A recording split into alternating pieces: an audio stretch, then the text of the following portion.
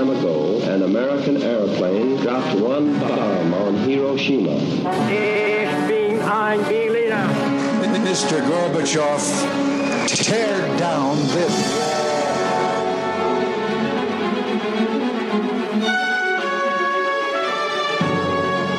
The American people, I think, is good people. They have not to charge with the guilty of all the lies.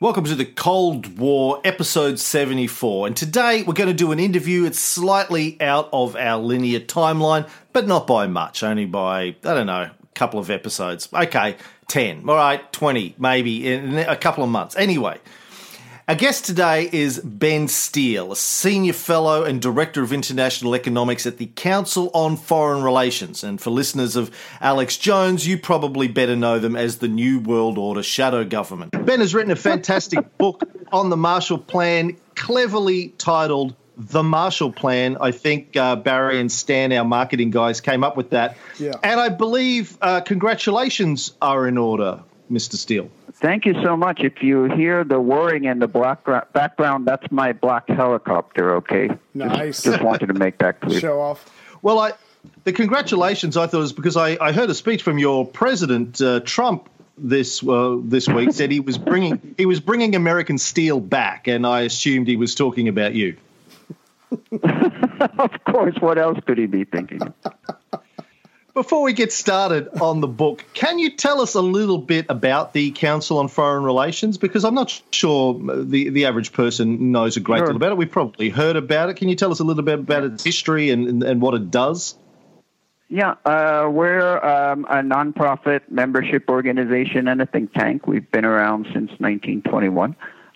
We were created at the same time after the First World War as the Royal Institute of International Affairs, or Chatham House as it's known in London. So when you hear about so-called Chatham House rules, that is, there's non-attribution rule. You can say you heard something fascinating here, but you can't say where you heard it, who you heard it from. We have the same rule here, council rule, even though almost every meeting that's done here now is on the record and webcast. I think the big purpose of those two institutions was to make sure the world would never descend into world war again. So we didn't quite achieve that. But we're doing a lot better now, aren't we? You're doing a great job. All right. Well, let's get stuck into it. Ray, do you want to kick off the official questions? Sure. So, Mr. Steil, for those people who are not familiar with the Marshall Plan, could you give us a quick overview of what exactly it was? Sure. In 1947, relations between the United States and the Soviet Union broke down irrevocably over Germany.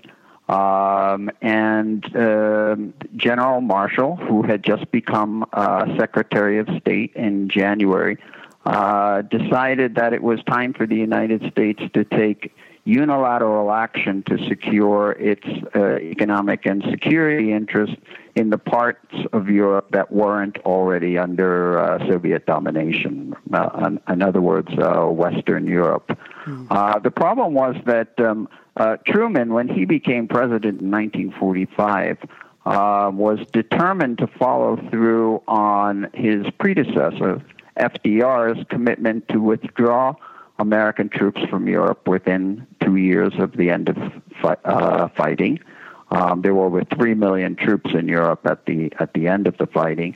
And this created real problems. In 1946, when Joseph Stalin showed definitively that he wasn't going to be happy with his new borders, particularly his southern borders, he started pressing territorial claims on Turkey and Iran. He refused to withdraw Soviet troops from Iran. These were troops that had been based there during the war under treaty. And he only backed down when President Truman sent a military flotilla. So the military throughout 1946 was thinking of ways basically to fight asymmetric warfare, to secure America's position in Europe without having to rely completely on the military. So the idea, which came mainly from the military, interestingly enough, not from economists, was to leverage America's economic dominance. The United States accounted for about half of all world manufacturing output at the end of the Second World War, to counter the Soviet military superiority in Europe, particularly conventional. Obviously, the United States had the atomic bomb, but no one was contemplating using it in Europe at the time. So this was a really revolutionary idea in diplomacy, to find a way to buttress our allies in Western Europe so that they could stand up and defend themselves against the Soviet Union and the possibility of a resurgent Germany on their own. Yeah, I'm glad to hear you talk about it in those terms. One of the things we've talked about a lot on this show over the last few years is that economics can be used as a form of warfare, even particularly and most common, I guess, to common day, economic sanctions is the form that most of us are aware of. But there are lots of other ways of using money instead of guns. Mm-hmm. And we had very much a geostrategic purpose here. This was, of course, partly about humanitarianism. Western Europe, in the immediate aftermath of World War II, was called by the New York Times the quote-unquote dark continent. It wasn't just the physical destruction, but it was really the social and moral destruction of the continent that disturbed people. It was becoming lawless. There were mass retributions all over the continent. The Truman administration really feared that as Western Europe sank further into chaos and despair, that they would turn to alternative modes of government. And the Communist Party in Italy and France, as you know, was particularly powerful in the aftermath of the war. So as we get to May 1947 and the eve of General Marshall's famous Harvard speech, where he introduces the idea of a Marshall Plan for Europe, the communists are a big part of coalition governments in Italy and France. And it's very much part of the American agenda to not just force them out, but to set the local populations against the communists so that they would remain committed to democracy and free markets. And why did the Americans care at this stage? I mean, I think a lot of people have the impression that the Marshall Plan was an act of pure humanitarian charity on behalf of America, but from reading your book, I get the impression that there was some self-interest involved as well. Oh, absolutely. This was what I would call an enlightened form of America First policy. The overriding concern of the Truman administration, the State Department and the Pentagon, was to ensure that no hostile power in Europe, be it the Soviet Union or Germany, ever controlled Western Europe, because that would have been a fundamental economic and security threat to the United States. So this was the thinking behind it. And if we were not going to be clever about how we leveraged our economic power in the world, then we were going to have to rely on the military again. And this was a big problem because there was no public support in the United States for stationing millions of troops in Europe. Everybody wanted the troops home. So we had to find another way to buttress our interests. As I discuss in the book, however, if the United States hadn't, in the end, provided a security element, a sort of military escort for the Marshall Plan, which became, in fact, NATO in 1949, the whole initiative would never have worked. Can we just split those two things apart and drill down on them a little bit? You said it could be Europe could have become an economic and security threat to the United States. Let's start with the second one first. How would it have become a security threat? I mean, the very reason, one of the key reasons America is the economic superpower and at the end of 1945 is because it's got a couple of big oceans protecting it from what happened to Europe. So what would the security of threat have been, do you think? Well, the Soviets made clear in 1946 that they were determined to take over strategic sea lanes in Europe. As you know, the Soviet Union was primarily a landlocked superpower, and it was determined to change that. For example, threatening the Turks in order to get some strategic role in the Dardanelles and the Turkish Straits. They wanted to station their military there. Truman made absolutely clear he wasn't going to tolerate that and was willing to go to war over it. But if the Soviets had managed to push into Western Europe, or they had used their fifth columns in countries like France to extend political power into Western Europe, then these key strategic sea lanes throughout Western Europe could have been controlled by a hostile power. And Western Europe, next to the United States, was by far the most important economic region in the world. This was a key economic trading partner of the United States. So we had vital interest both on the economic and the security sphere. And from what you just said, though, they sound like they're fairly closely related. I mean, my dominant theory is that warfare is usually about economics first and sometimes security second, but it's usually about people trying to achieve economic parity or superiority. And so can you talk about the economic threat a little bit more and help our audience understand the American viewpoint about that in 1946? What was the economic threat to the United States if more countries in Europe started going communist with their governments? Well, the United States in 1947 was not autarkic. It was hardly self-sufficient.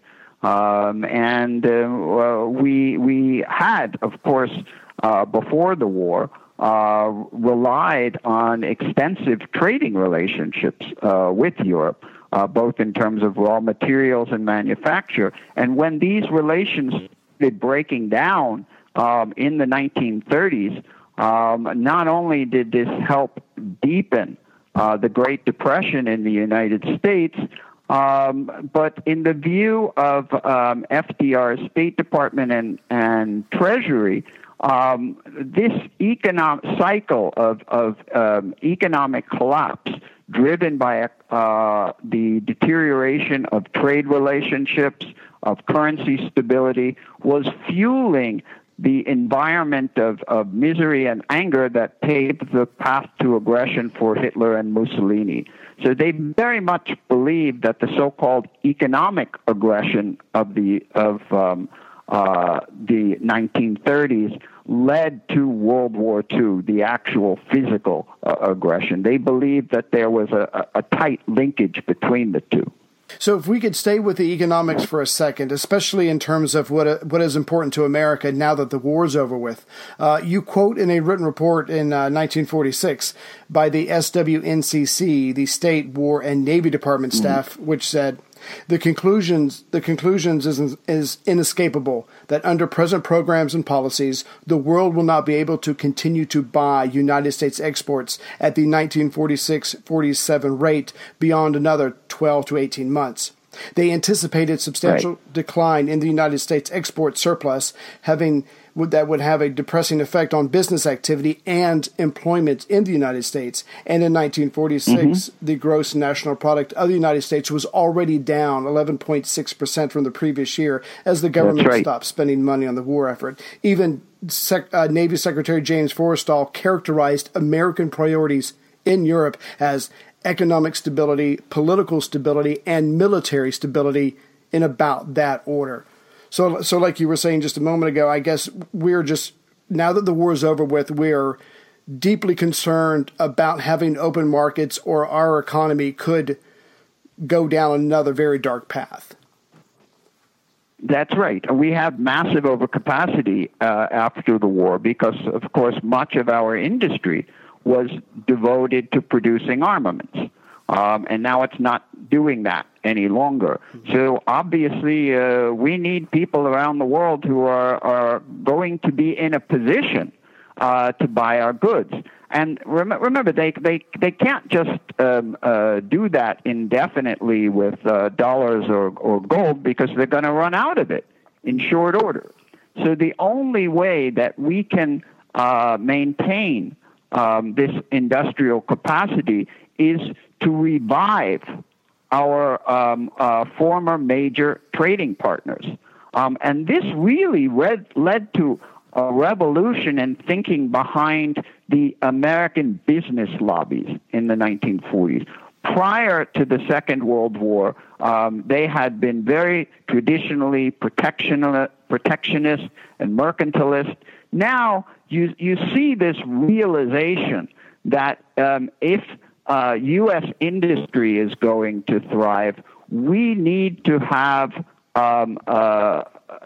trading partners that can not only buy our goods in the short term, but can produce things that we need to sell to us, to have a balanced trading relationship. Or without a balance in trading relationship, ultimately our industry was going to decline and wither. So America has genuine economic interests in making sure that they are able to trade freely with Europe, and their concern is that if, as the result of desperate economic situation that Europe found itself in after the war, which is putting it mildly, that the USSR would come in, use a combination of economic and political and maybe even military influence to get a lot of these countries to join the communist trading bloc, which would then cut off those countries from America in terms of their ability to buy and sell with countries in Europe. Correct.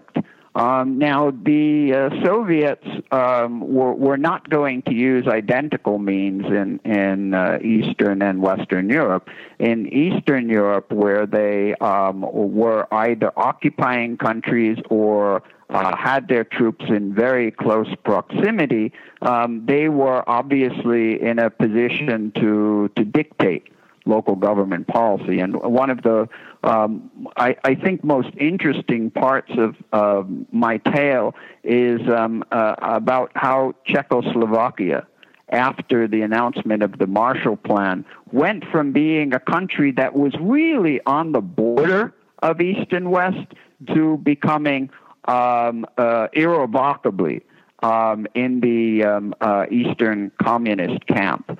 Czechoslovakia was a really interesting case study. It had a legitimate coalition government elected in 1946, 1/3 Democrat, 2/3 small d Democrats, 1/3 communist. And the Soviets really did allow them a considerable measure of autonomy, with only the proviso that their foreign policy not be hostile to Moscow.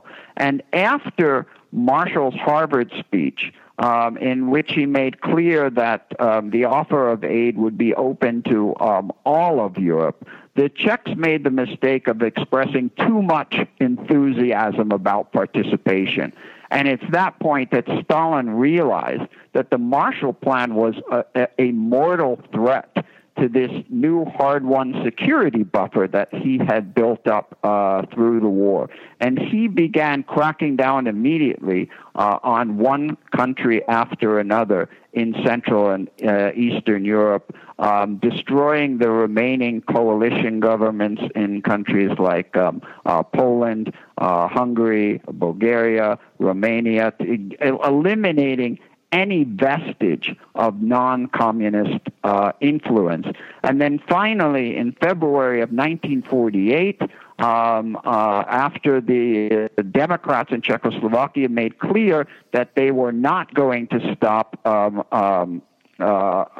trying to participate in the Marshall Plan, Stalin instigates a communist coup. And at that point, Czechoslovakia falls irrevocably into the Soviet sphere. So that's why I argue in the book that it's really not until Marshall's speech that the Cold War really truly begins, that both sides, the United States and the Soviet Union, become permanently determined to pursue their interests unilaterally. That is, no longer through the cooperative framework that had been agreed in 1945 at Yalta and Potsdam. And can you drill down on the Soviet view a little bit more for us? What after Marshall's Harvard speech, what was Stalin's concerns with how this was going to affect his security and economic interests? Right. Well, Stalin was really thrown back by Marshall's speech. Marshall was very, very careful in his language, although he was absolutely determined to make sure that there was no way the Soviets could possibly participate in the Marshall Plan. At the very least, it would ensure that it would never get legislated in the United States. He was determined to make sure that Stalin would reject this transparently generous offer, because then it would be the Soviets who would be blamed around the world for splitting Europe and not the United States. Now, the reason Stalin was torn is that he was in some ways a Marxist ideologue. He believed clearly in this idea that capitalism must inevitably collapse. And he was convinced that this crisis of capitalism had finally arrived in the United States, and that the United States would ultimately be obliged to give Europe billions and billions of dollars just to bail out its own industry. And as you see, he may have been extreme in that view, but there was this concern in the United States too, that if it didn't find resilient markets for its exports, that indeed there would be a crisis of sorts in the United States. So Stalin was hoping he might actually be able to get unconditional aid from the United States. This was clearly not in the offing, but he went into discussions with the British and the French about it in Paris in July of 1947. He sends his foreign minister Molotov to tease this out, to see if there's an opportunity there. But ultimately, he's got three very, very compelling reasons to resist the Marshall Plan. One is that it signals that the United States is going to maintain a robust political, economic, and ultimately, he believed, military presence in Europe. This deeply disturbed him because he believed Roosevelt, when Roosevelt said at Tehran in 1943 that he was going to withdraw all American troops from Europe within 2 years of the fighting. The Marshall Plan made clear to Stalin that that was not going to happen. Second, Stalin was deeply concerned about this 180-degree change in U.S. policy towards Germany. In 1944, official U.S. policy towards Germany was a so-called Morgenthau Plan to dismember and deindustrialize Germany. Stalin was very favorable towards this idea because it would permanently eliminate Germany as an economic and security threat to the Soviet Union. Now, the U.S., as I said, is doing a 180 and decides that in order to revive Western Europe, it must revive Western Germany as quickly as possible to turn it into the industrial engine of a new integrated Western European economy. And Stalin considers that, again, to be a mortal threat to his new security belt. And finally, he discovers that he cannot rely on his satellite countries. The Poles and the Czechs are expressing too much enthusiasm for participation, and he has to make it clear that it is unacceptable for any country in the Soviet sphere to participate in this imperialist trick. And I really appreciate your breakdown there, and I just want to remind our audience on a couple of things. As you indicated, during the Tehran conference and then the Yalta conference, by the way, we spent 25 hours on this show talking about the Yalta conference, and I'm not exaggerating. We did 25 hours, 25 episodes on the Yalta conference. That Stalin was led to believe by Churchill and Roosevelt that there would be reparations at the end of the war coming out of Germany for the Soviets, who took by far the largest brunt of Nazi aggression, both in terms of loss of life and economic destruction of cities and villages and infrastructure, that they would get. You know, the $10 billion was half of the $20 billion was the number that they played with at Yalta. And that was kind of part of the handshake deal that he'd had with the West for the last sort of 3 years of the war against the Nazis. All of a sudden now, as you say, they've done a 180. FDR's dead, Churchill's gone, and Truman and his inner circle are going, nah, the deal is off. Secondly, as you say, Germany, the aggressor in 2 wars that have been fought against Russia, amongst others, particularly this last one, they took a huge hit. The Americans are now saying, no, we're going to build Germany back into an economic power. Again, America doing a 180. I think the sort of view that the general public has over this, as much as they have one these days, is that this was Russian aggression. It was all about Russian aggression after World War II taking over Europe. I put myself in Stalin's shoes, and I'd feel pretty pissed off myself that my allies, with air quotes around them, had done a 180 and screwed me over, and I need to batten down the hatches. I'm pretty sure that's how Stalin was thinking. I get accused of being too nice to Stalin on this show all the time, but I try and put myself in his shoes. Wouldn't you be pissed off if your allies reneged on the 2 absolutely critical components of your arrangement? Yes. I think you'll agree in the book, I try as best as possible to reflect the legitimate aspects of the Soviet view. And the demand for reparations was not on the face of it unreasonable. I would point out that FDR, being FDR, never agreed, at least online, at Yalta to a fixed dollar amount for reparations. So he agreed to the principle of reparations.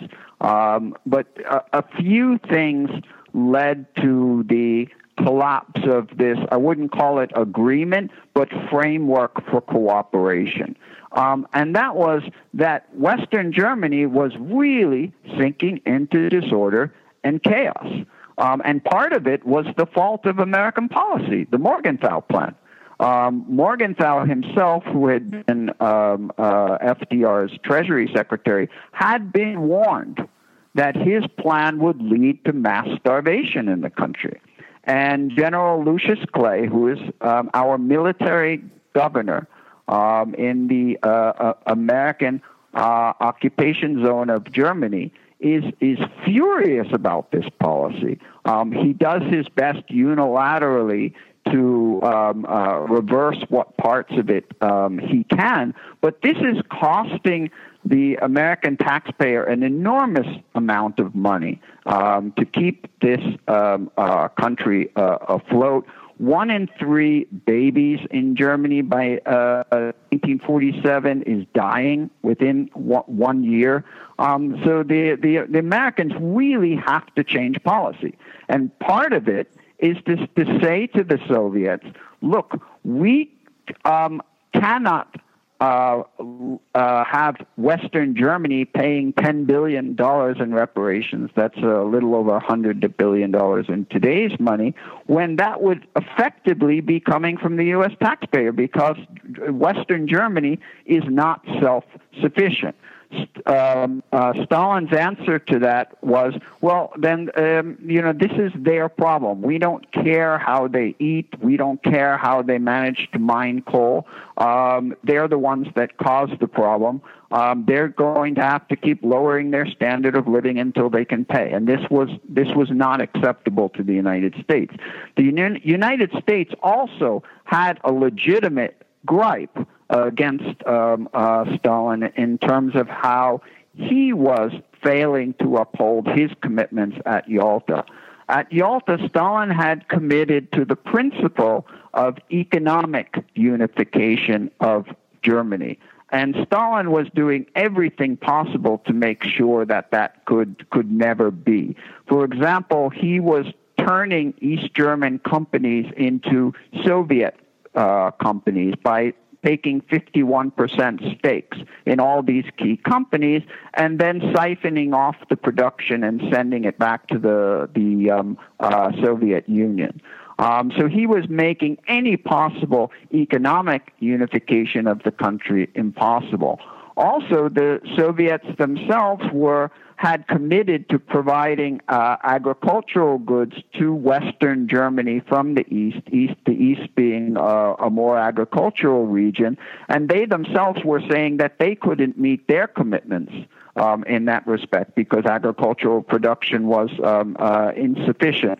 So both sides were claiming that the other was violating the agreements at Yalta and Potsdam. The spirit of Yalta, if not actual, written down things, yeah.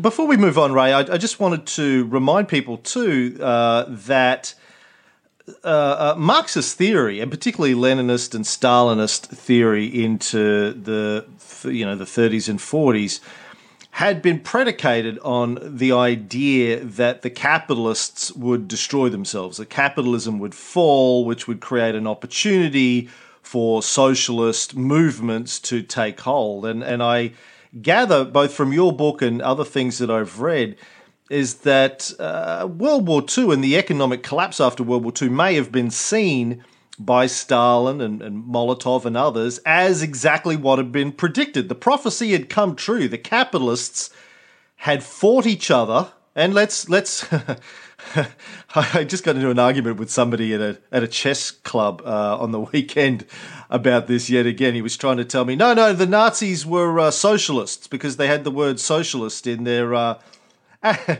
As an economist, as a highly esteemed economist, Ben, can you please tell us? But not socialist, no. Yeah. That the capitalists had fought each other, it had caused economic destruction, and this was now the time for the socialists, led by the vanguard of the Bolshevik Party in the USSR, to step in and bring to fruition what they had been working towards, directly or indirectly, for the last 40-odd years. And then here comes America, the one surviving capitalist entity, who's going to bail out capitalism. It was basically the GFC bailout, but on an international scale. All right, capitalism has failed. It's created war, it's created destruction, it's created poverty, but we're going to bail it out and give it another shot. Yeah, well, look at Western Europe from Stalin's perspective. In France and Italy, you've got these resurgent local communist parties. And many people predicted that in the forthcoming April 1948 Italian elections that the communists were going to take power. So things look pretty good. With regard to the U.S. and Britain, Stalin was convinced that these two ultimately had irreconcilable interests, and that they were going to go to war with each other.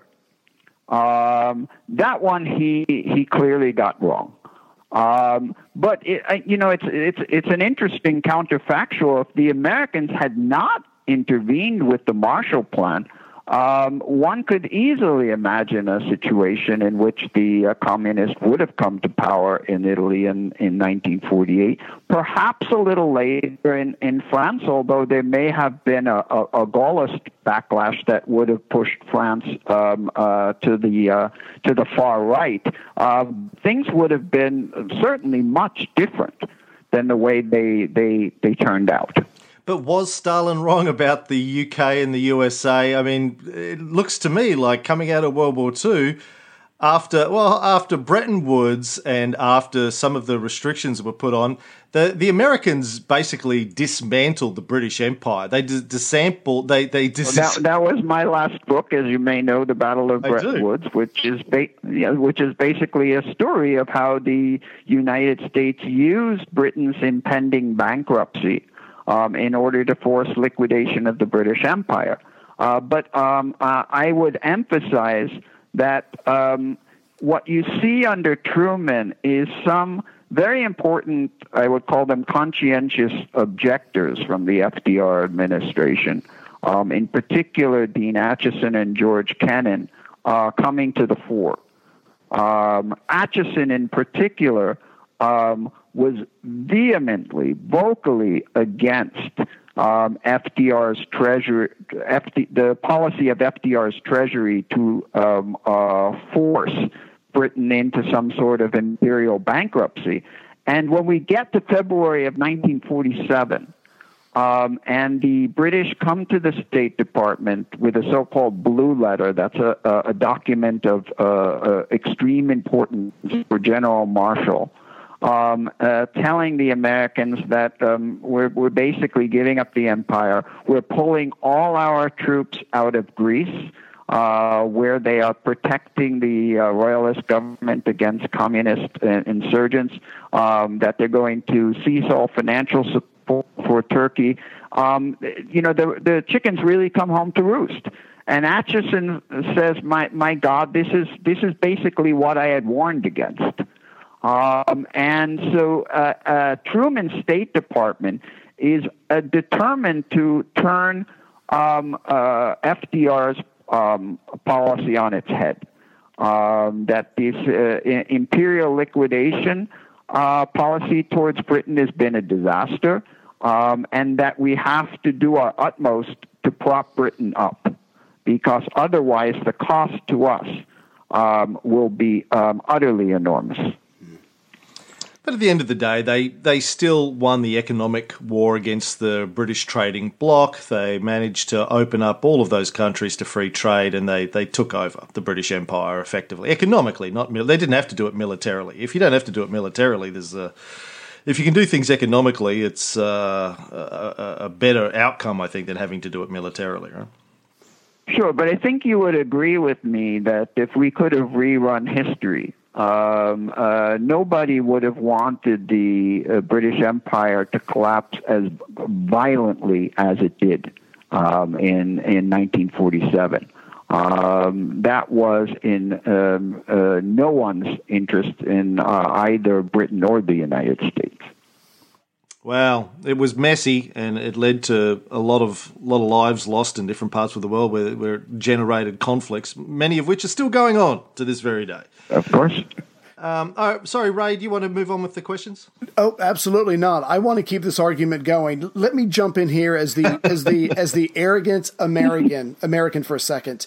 Going back to what Mr. Steil was, I just have to do this. So we know that we can't agree on amount to give to Stalin as reparations because, like you said a couple of minutes ago, America's going to end up paying that. And if Germany stays mired in... And we did that after World War I, right? Absolutely. So remember, this memory is still very much alive. Absolutely. And to add to that if Germany stays demoralized, weak, every other negative thing, then that certainly is the breeding ground for another demigod like Hitler to come along. And when you take all of that and you couple it with Stalin's actions from August of 45 until mid-1947, where he's pushing in the Dardanelles, he's pushing to his south, he's given Turkey a hard time, and now the British are saying that they're pulling out of Turkey. Of course, the Americans are going to have to come up with something because it's all about to fall apart, and it could end up setting up another war. So I guess my big point is the things that happened between August of 45 and mid-1947, it surprises me that Stalin was surprised that we came back with some kind of concrete plan to deal with his behavior for the last 2 years. I guess he just thought he could just keep pushing and see how far we would go. Yes, we didn't pull out our troops like FDR said we would, but one, FDR is not there anymore, and two, the way Stalin is acting in early 47 and late 46 is a lot different than what he was promising FDR. So the fact that he was surprised and felt that he was the injured party here still amazes the arrogant American part of me. Well, you see, Stalin was still operating very much from a World War I mindset. He saw the Americans go home immediately after World War I and retreat into isolationism, and he believed that they were going to follow the same path again after World War II. But that was probably not an unreasonable assumption. Right. Which would have happened if he hadn't started acting up and getting aggressive. Is certainly starting with Poland, but that's just my take on it. Yeah. He forced us to stay in. But even Poland, we might have written off. But Turkey, and Iran, we were never going to write off. Right. And I think he made perhaps a huge strategic mistake in thinking that he could expand into Turkey and Iran without a military confrontation with the United States. That was completely unacceptable to the State Department or the Pentagon. And it wasn't even on his percentages agreement with Churchill. No, it was not. Yeah. But note that Churchill, for all his loathing of Stalin, always made clear that Stalin was allegiant to the percentages agreement. Yeah. And he was. He was reasonably allegiant.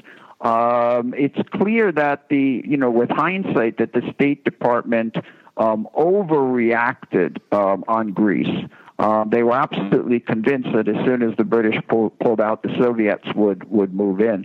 But the Soviet archives make absolutely clear that Stalin, by that time, had shifted his focus from the Mediterranean to Central Europe, that he had given up on Greece. In fact, he had long-running fights with Tito in Yugoslavia, who continued to support the Greeks, and Stalin told him he was out of his mind, that the Americans would never give up Greece, and we are not going to fight the most powerful country in the world over Greece. Just not that important. But Germany, for Stalin, was non-negotiable. And this is really the heart of the Cold War conflict, that neither the United States nor the Soviet Union could abide a unified Germany being an ally of the other. Now, my understanding is that from the very get-go, when Marshall and George Kennan started to conceive of the Marshall Plan, they tried to design it deliberately to make sure the Soviets would decline to take part in it. They stacked it full of conditions. Can you talk us through that a little bit? Because I think that's important to understand. Yeah. For Marshall and Kennan, it was critical that the Soviets not be part of the Marshall Plan for political reasons, for geostrategic reasons, obviously. But they did not want to present a plan that excluded the Soviets. Marshall thought that would be a political disaster, that it would alienate the left in Western Europe, which would see the United States as being some sort of aggressor, the ones who were taking responsibility for splitting Europe on an ideological basis. So Marshall kept grilling Kennan in private to walk him through how they would get Stalin to reject this. And they had this multi-layered plan, such that if Stalin initially did show serious interest in participating, they would subtly change the conditions over time until he finally found them intolerable. Chip Bolin, who was Marshall's Russian translator, at one point explained to Marshall, look, if we get to the point that Stalin seems absolutely determined to participate in this thing, we can just tell him, great, we could use another creditor who could help out Western Europe. In other words, they would treat the Soviets as a donor, not as a recipient. So there's absolutely no way that Marshall and the State Department were going to abide the Soviets being part of this thing. But it was absolutely critical to provoke Stalin into rejecting it so that Stalin would be the one responsible for splitting Europe. And really, that's precisely how it played out. And he fell for it, which surprised me when I read that in your book, because coming out of the episodes that we've done on Yalta and Potsdam, I had this view of Stalin as the world's cunningest, I don't think that's a word, most cunningest, the world's cunningest negotiator. Yeah. Oh, no, trust me, he and Churchill had many long nights. We've already drilled into that in Yalta, drunken orgies. But anyway, the world's most cunning negotiator. He comes across during Yalta and Potsdam as the guy who knows all the buttons to push, all the and partly because of his long history in doing these sorts of things. Secondly, because of his personality, and thirdly, because he's got spies everywhere who are telling him what the other side wants. But for him to fall for this as quickly and as easily as you make it out in the book really struck me as a very strange failure of nerve on behalf of Stalin. I agree. There's this lovely episode in Paris where Molotov is negotiating with his British and French counterparts. That's Ernest Bevin, the British foreign minister, and Georges Bidault, the French foreign minister. And he's not exactly being pleasant, but he's being cooperative day after day, looking to see if there might be some way to split the British and French from the Americans. And all of a sudden, in the midst of a negotiating session, while Molotov himself is speaking, he's handed a telegram from Stalin. And what the telegram lays out is intelligence that they are receiving from their moles in Washington and London, their British moles. This is Donald Maclean and Guy Burgess, which makes clear that the aim of the Marshall Plan, one of the aims of the Marshall Plan, is to turn Germany into this economic engine of a unified Western Europe, and ultimately the Americans aim to split the Soviet satellite nations from the Soviet bloc. And so Stalin makes clear in this that you must not allow this to go forward. And Molotov at that point becomes utterly belligerent.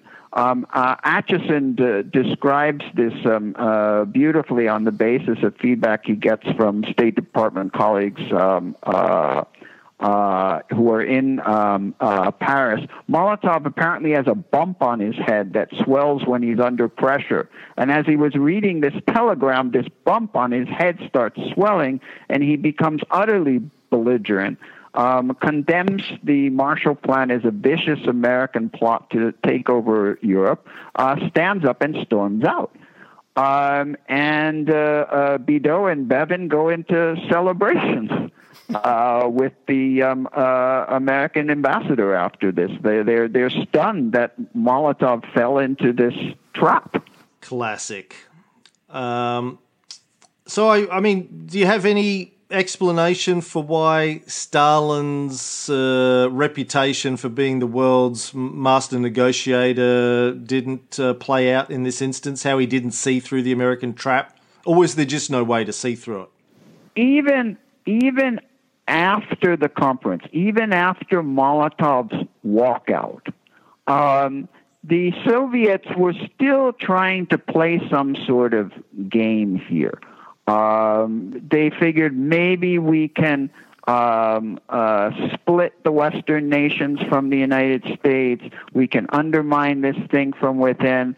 So in early July, you have this fascinating few days where Molotov first sends out a series of telegrams to all his embassies in the satellite countries, telling them to make sure that their governments participate in this new meeting that's being convened by the British and the French in Paris among the potential recipient countries to discuss the details of a proposal that they will give back to the Americans for Marshall Aid. And he tells them to participate.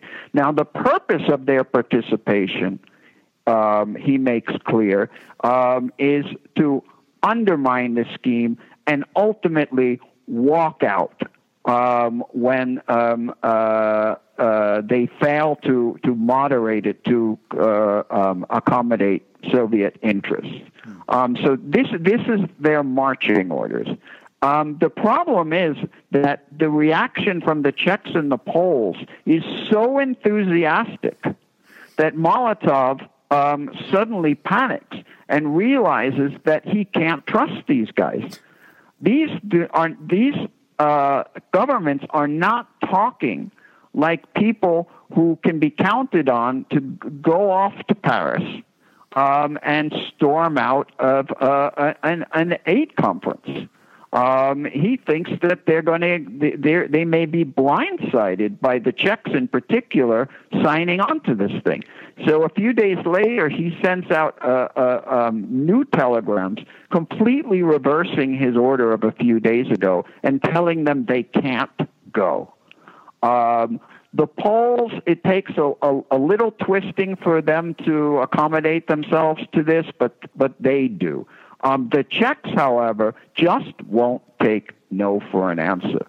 And this really freaks Stalin out. He summons the Czech cabinet to Moscow to read them the riot act about this, and they're still pleading with him to, if not allow them to go, to give them enough aid from the Soviet Union to make up for what they were going to lose by not participating. And Stalin had no intention of doing this. So Stalin really realizes what a mortal threat this Marshall Plan is to his newly won security buffer in Central and Eastern Europe, that the Americans may create this new hostile democratic capitalist Germany at the heart of Europe and may start peeling off the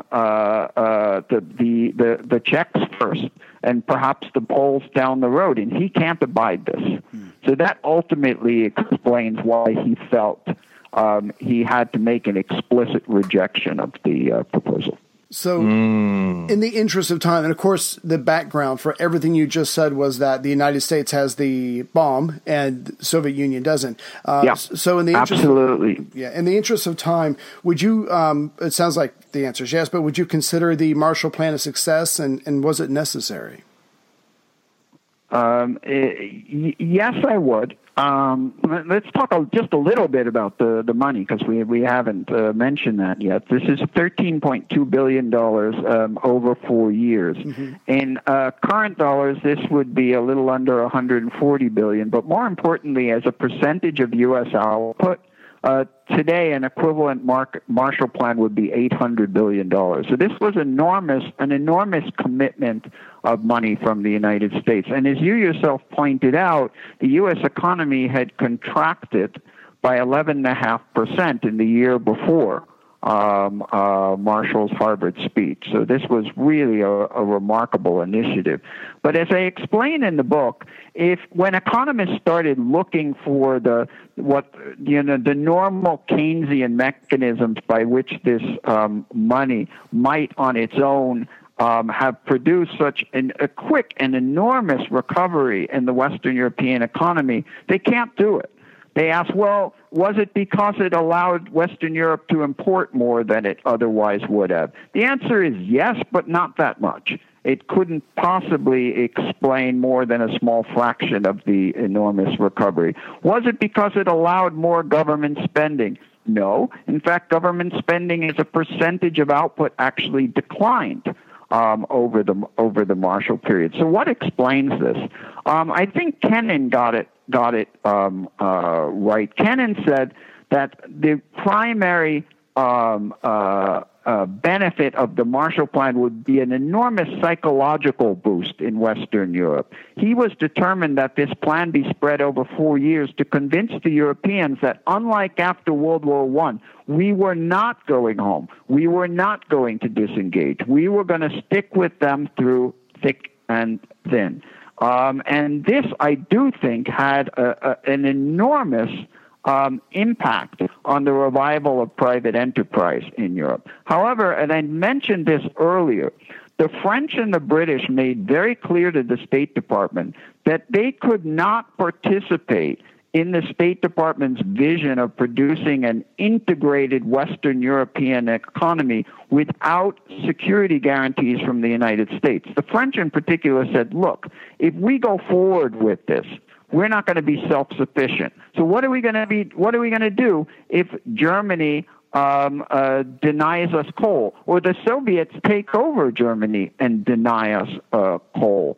If we're going to participate in this thing and become interdependent, no longer self-sufficient, the United States are going to have to provide us with ironclad security guarantees. And that's what ultimately led to the launch of NATO. And interestingly enough, the NATO legislation in April of 1949 came a year and a day after passage of the Marshall legislation in April 1948. And it's interesting, by the time you get to 1949, there's a real evolution in thought in the State Department as they come to realize that the Marshall Plan really does need a military element. And they start referring to NATO, this new North Atlantic Security Alliance, as a quote-unquote military ERP, military European recovery plan. Fascinating. So we're going to give you all this money, but we're going to send some guys with guns just to make sure no one takes it. But this is a real change in mindset, mind you, because remember, as I explained at the outset, the initial idea behind the Marshall Plan was to find a way to disengage from Europe militarily. Yeah. And we failed in that regard. So the Marshall Plan, I would argue, would never have succeeded on its own. It had to have this security element.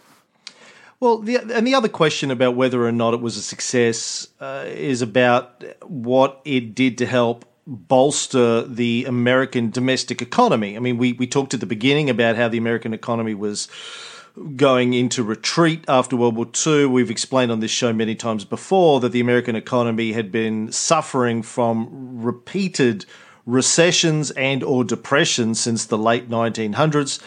What effect did the Marshall Plan end up having on the American economy?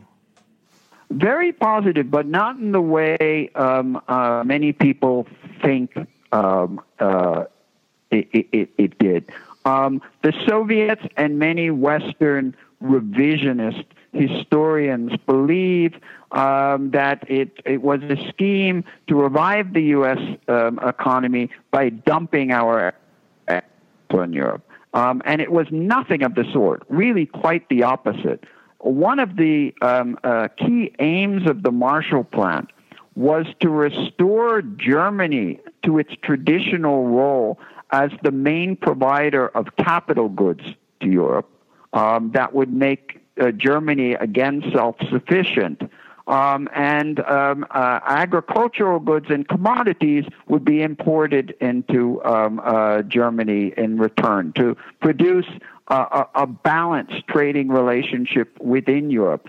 And we, in the United States, consciously hurt our export industries in the short term in order to replace ourselves as the primary capital exporters to Europe with Germany. But if we had not done that, if we had not made that short-term sacrifice to produce this new balance within the European economy, Europe would never have revived. As I said at the outset, Europe had meager stashes of dollar and gold reserves at this point. They were going to use them up imminently. So over the longer term, it was the revival of Western Europe through this mechanism was vital to supporting our own economy. That we would never have had this vital trading relationship between the United States and Western Europe had we not taken the Marshall Initiative after World War II. So it was more of a long-term investment in the health of the American economy. Very much so, and not just economically, but geopolitically. In the book, I have this wonderful prescient quote from Senator Henry Cabot Lodge Jr., a Republican in 1947, writing to Republican Senator Arthur Vandenberg, who's really one of the heroes of this story. Without Vandenberg, the legislation would never have made it to a Republican Congress. Lodge wrote, quote unquote, "The recovery of Western Europe is a 25 to 50-year proposition. And the aid which we extend now and in the next 3 years will in the long future result in our having strong friends abroad." Now think how right that was. In 1989, when the Berlin Wall fell, the Soviet alliances collapsed overnight, whereas the alliances that the United States created, in particular NATO, were as strong as ever. The Central and Eastern European countries were clamoring to get in. The European Union, which was really a creation of the State Department, it was a vital component of the Marshall Plan, was as popular as ever. And these newly liberated countries of Central and Eastern Europe were clamoring to get in. This is testimony, I believe, to the far-sighted vision behind the Marshall Plan. It was an enormous success in that regard. All right, Ben, well, I know we have to let you go. You need to go and relieve yourself. Relieve your babysitter, you said earlier. Maybe both. I'll let you pick the priority of those. But it is a tradition on the show when we have esteemed, highly intellectual, highly respected guests on the show that we ask them to do a 60-second lightning round where we ask you a series of very fast questions. Would you mind sticking around for one more minute to do that? All right. Ben Steil, this is your lightning round. See if you pass on to the next level. Yeah. You have to answer these questions as quickly as possible. Your time starts now. You're being banished to a desert island and you only can take one CD. What is it? Oh, my gosh. And what does this have to do with the Marshall Plan? Okay, Sarah McLachlan. Nice. Which book? One book. Which book would I take? John Lewis Gaddis's biography of George Kennan. Oh, really? I'm not a big fan of Gaddis. Okay, we'll keep going. One film? What film? Memento. Oh, starring an Aussie. Nice choice. One person? One person. I have to say my wife. Can you imagine if I didn't say that? No. She's not going to listen to this. None of our wives listen to this. You can be honest. Okay. Do you believe in contra-causal free will? I need a definition first. Free will that goes against cause and effect. Free will outside of cause and effect. Absolutely do not. I'm a determinist. Excellent. Welcome to it. You're a good company. If you had to spend a night alone in a cabin out in the woods with either Stalin, Churchill, FDR, Truman, Bevan, Attlee, or de Gaulle, who would you choose and why? Gosh. FDR. I mean, FDR is not only one of the most important figures in modern history, but certainly the most enigmatic. And the opportunity to try to get behind that would be too much to pass up. And you knew he'd be making you martinis all night long as well, so there's that. Well, with Churchill, you could say the same thing, I'm sure. Yeah. Well, yeah, that's true. Champagne and cigars. And also, the good thing about FDR is he can't get away if he gets bored with you asking questions. So that's always a good thing. Would Japan have surrendered even without the use of nuclear weapons? Much later. I don't believe it would have been in August of 1945. No. Not when the Soviets ended their peace pact with them. Well, as you know, the Soviets really had no particular desire to fight. They just wanted to take territory, and they were going to make the minimum exertion to achieve their strategic goals. Yeah. So, FDR clearly overpaid for Soviet cooperation on the Pacific Front. Ray and Stalin have that in common: minimum exertion to achieve their goals. How many economists does it take to change a light bulb? I think the number is almost infinite, because of course we would each of us launch our own journal to promote our doctrinal views of exactly how a light bulb should be changed in theory.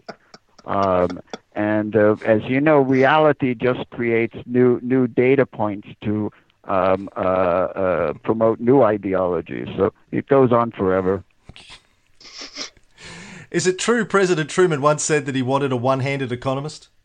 Yes, I wasn't there, obviously, but you do have multiple recountings of it.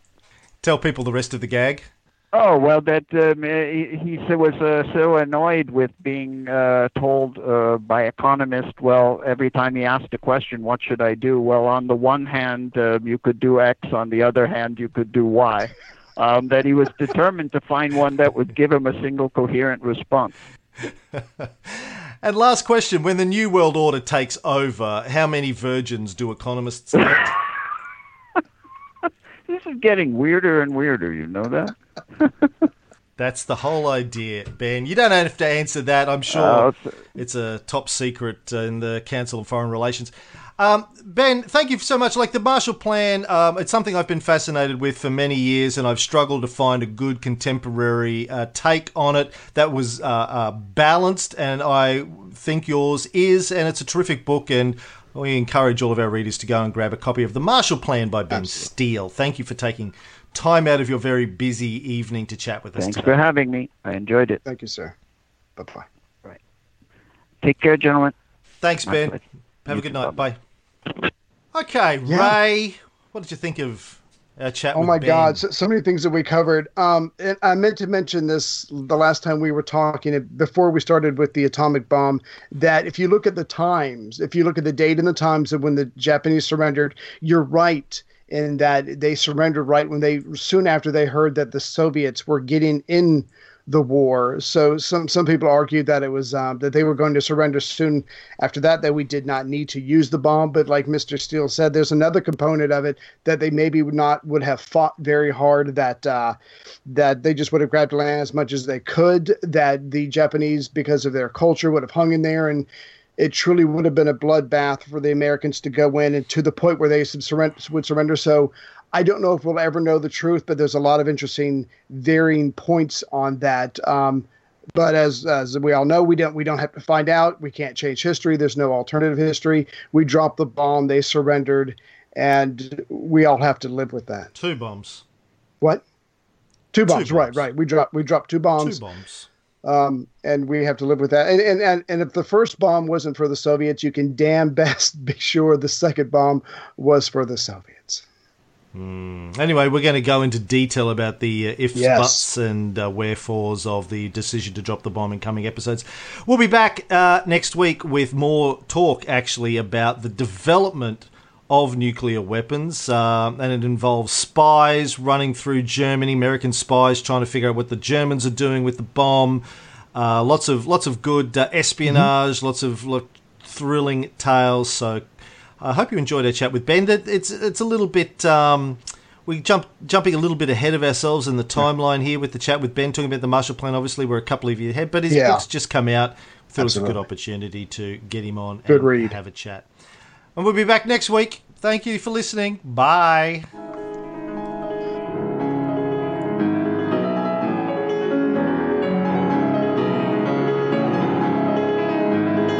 An iron curtain has descended across the continent.